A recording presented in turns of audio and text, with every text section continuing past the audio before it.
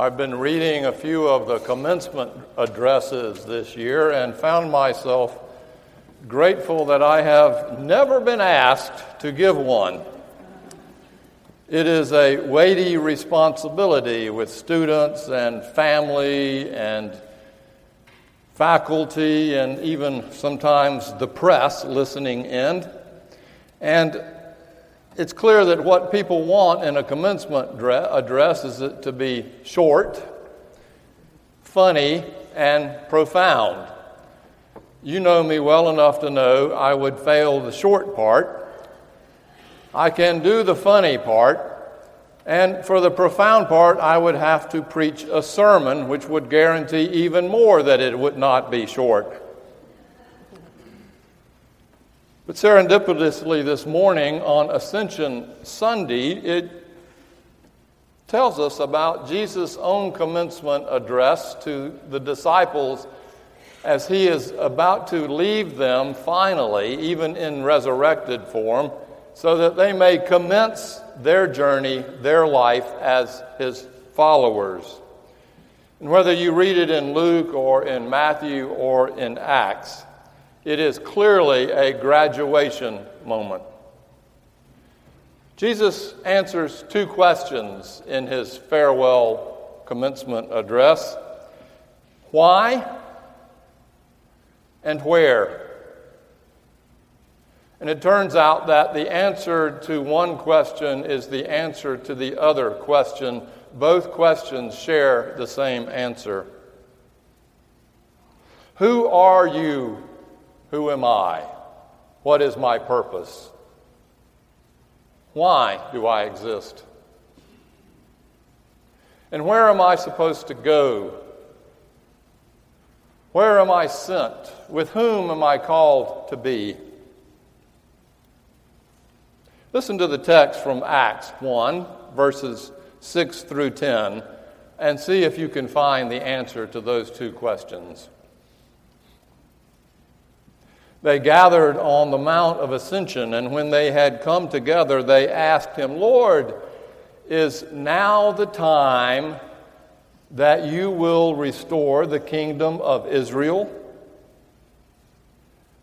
And he replied, it's not for you to know the times or the periods that God has set by his own authority, but you will receive power when the Holy Spirit has come upon you. And then you will be my witnesses in Jerusalem, in Judea, in Samaria, and even to the ends of the earth. When he had said this, as they were watching, he was lifted up, and a cloud took him out of their sight. This is the word of the Lord. Thanks be to God. The disciples wanted a plan. Zip it up, give them a plan and a strategy. After all, they had been with him the 3 years of his last life. They had walked those dusty trails. They had seen him heal and love and embrace the lost, the last, the least. They had seen him tragically hung on a cross. They had witnessed him in his resurrection presence for 40 days. Now they intuitively knew that he was about to leave them, that he would soon depart, and they wanted a plan. What now? It's like a child asking in the back seat of a car, are we there yet? How much longer will it be? So they ask,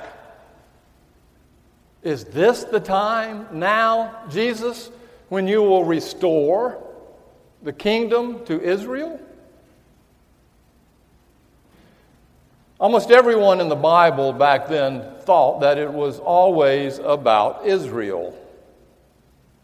They were God's chosen people, going as far back as Exodus, as God chose them to cross the Red Sea into the wilderness toward the Promised Land.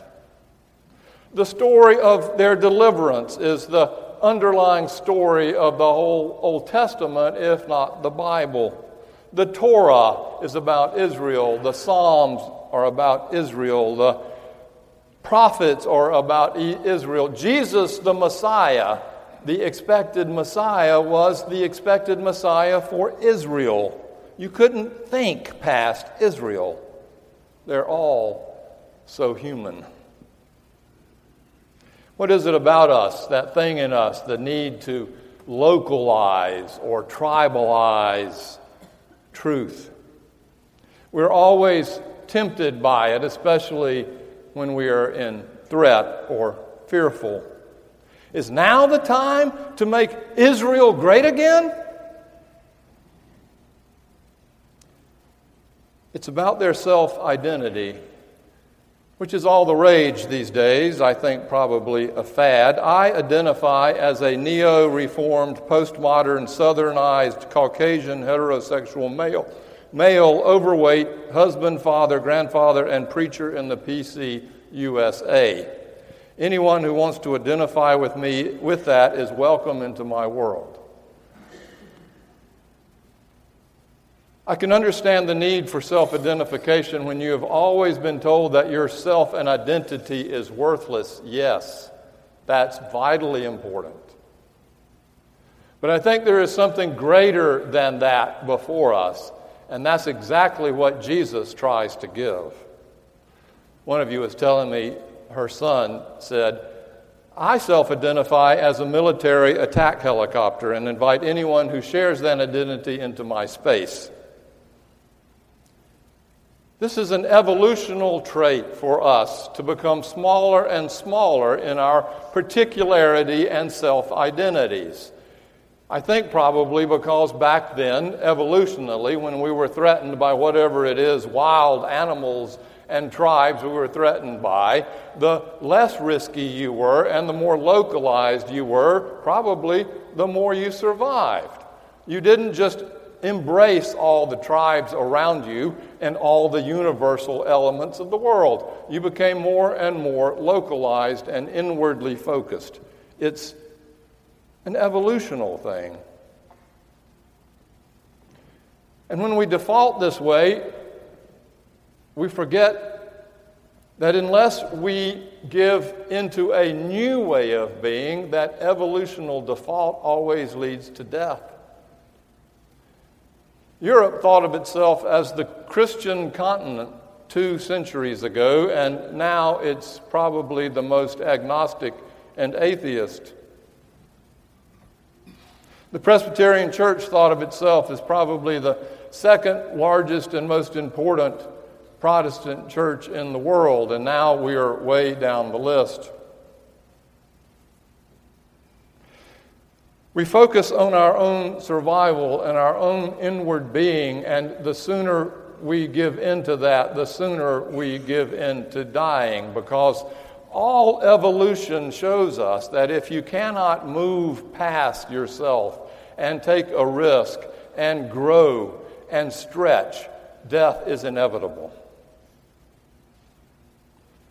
So the focus is on my space. My way, my truth, my God, my church, my politics.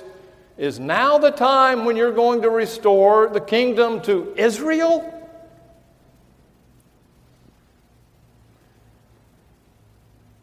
ISIS cannot stand anything that is the least bit at variation from what they believe, and so they kill it. Even in Islamic faith, they are threatened. Not the least of which any other faith, as the Christians being killed in Egypt this past week give evidence. Fundamentalism, whether conservative or liberal, is always a move back inwardly, a move into its own localization. It's Middlebury College who completely revolted violently against inviting Charles Murray to speak. Both sides are equally. It's about my bubble. And Jesus' commencement speech to his disciples was meant to blow that bubble to smithereens. He says, it's not your place to know the time or place when God will do anything. Instead, he says, you will receive the power from the Holy Spirit to be my witnesses in Jerusalem and in Judea and in Samaria and even into the ends of the earth. So much for just Israel. Samaria? They're our enemies. The ends of the earth, where all those weird people are? Nobody goes across the tracks to the ends of the earth. It goes against everything it means for them to be chosen gods, chosen blessed ones. They have been blessed by virtue of their ancestry to Abraham, who, remember, was called by God, Abraham and Sarah, called by God to leave their parents' bubble and move out into the world in order to become a blessing for all the world. And what you find in the Bible is that God's will for that movement out into the world, this movement of larger and larger inclusion, is written all through it, ultimately coming to culmination in the life and death and resurrection of Christ. Even the grave could not hold him in. He blew the doors off every understanding of inclusion. Even death could not stop him. That's the movement in the Bible, yet there's also this counter movement, this counter pressure by the human condition, and every single one of us are guilty, starting with those in Israel. Let's make God our God. Let's make God the God of the sun, the fire by night and the cloud by day. Let's make him even smaller and let God hover over our tent of meeting. Let's put God over the Ark of the Covenant. Let's make God the God of our Torah and our laws. Let's bring God even closer still into our temple in Jerusalem. Even smaller, let's put God in the Holy of Holies and hide it by a curtain.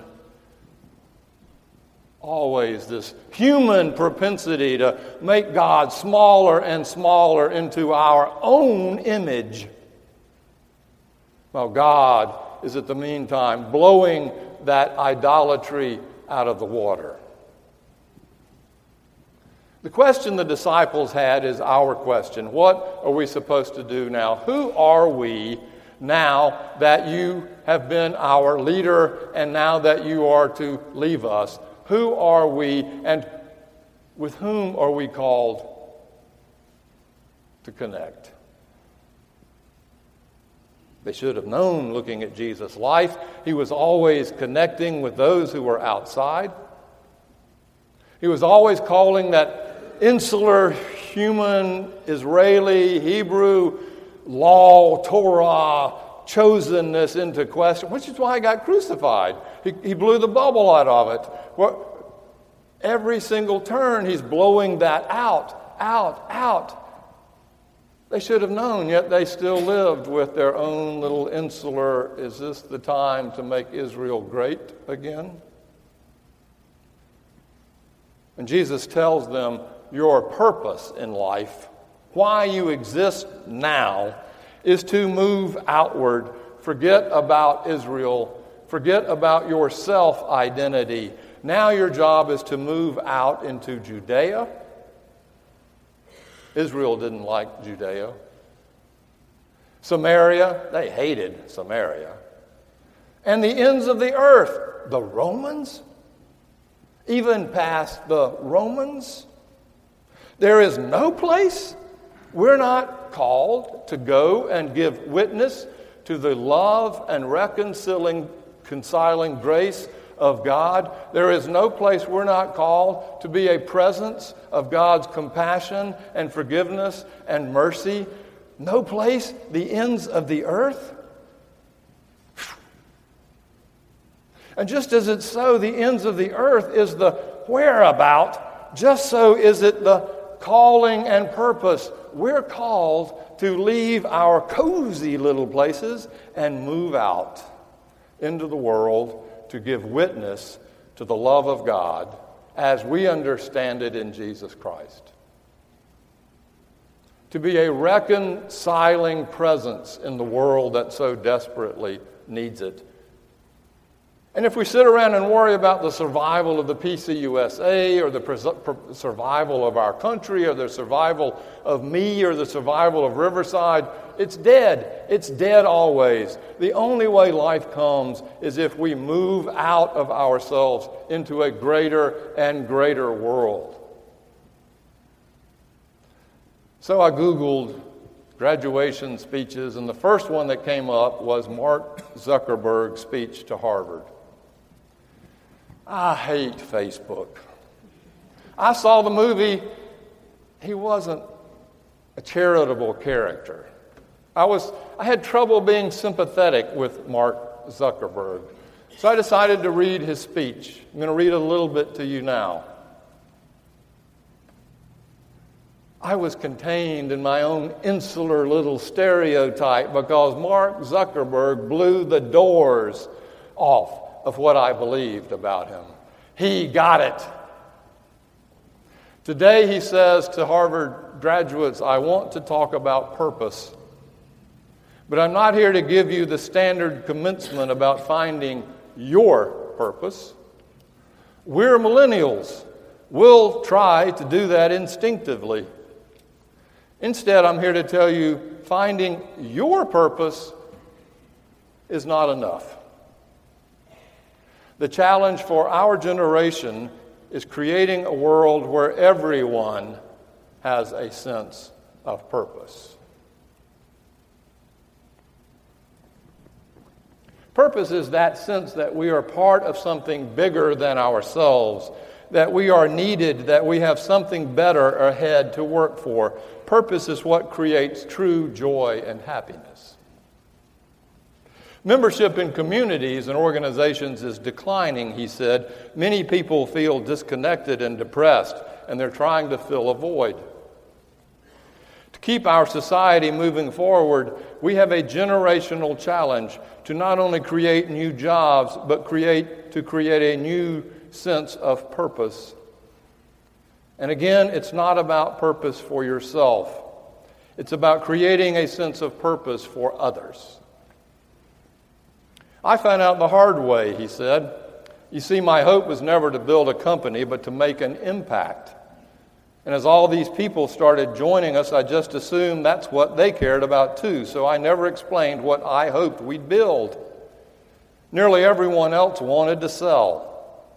Without a sense of higher purpose, this was the startup dream come true.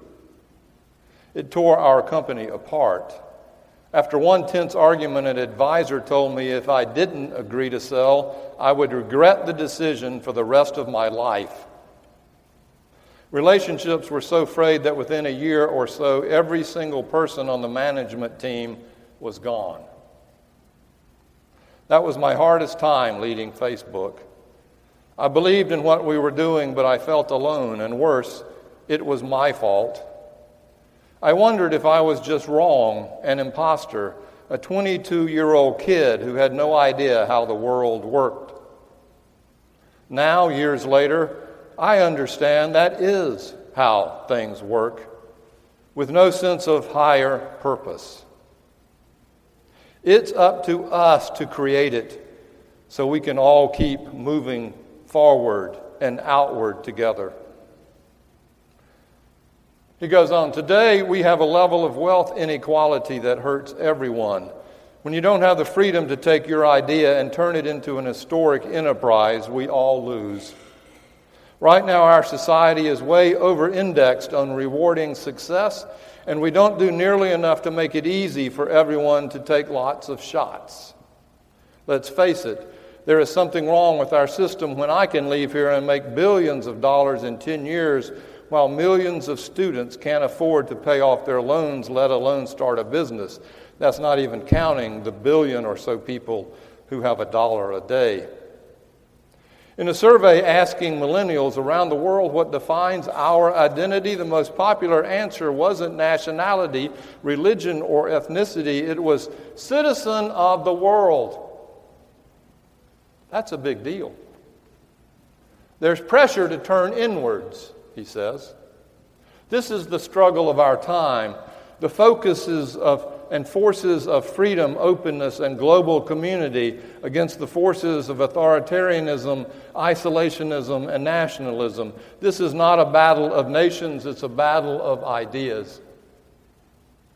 Change starts local. Even global changes start small, with people like us. In our generation, the struggle of whether we connect more, whether we achieve our biggest opportunities, comes down to this: your ability to build communities and create a world where every single person has a sense of purpose. Before you walk out those gates one last time, as we sit in front of Memorial Church,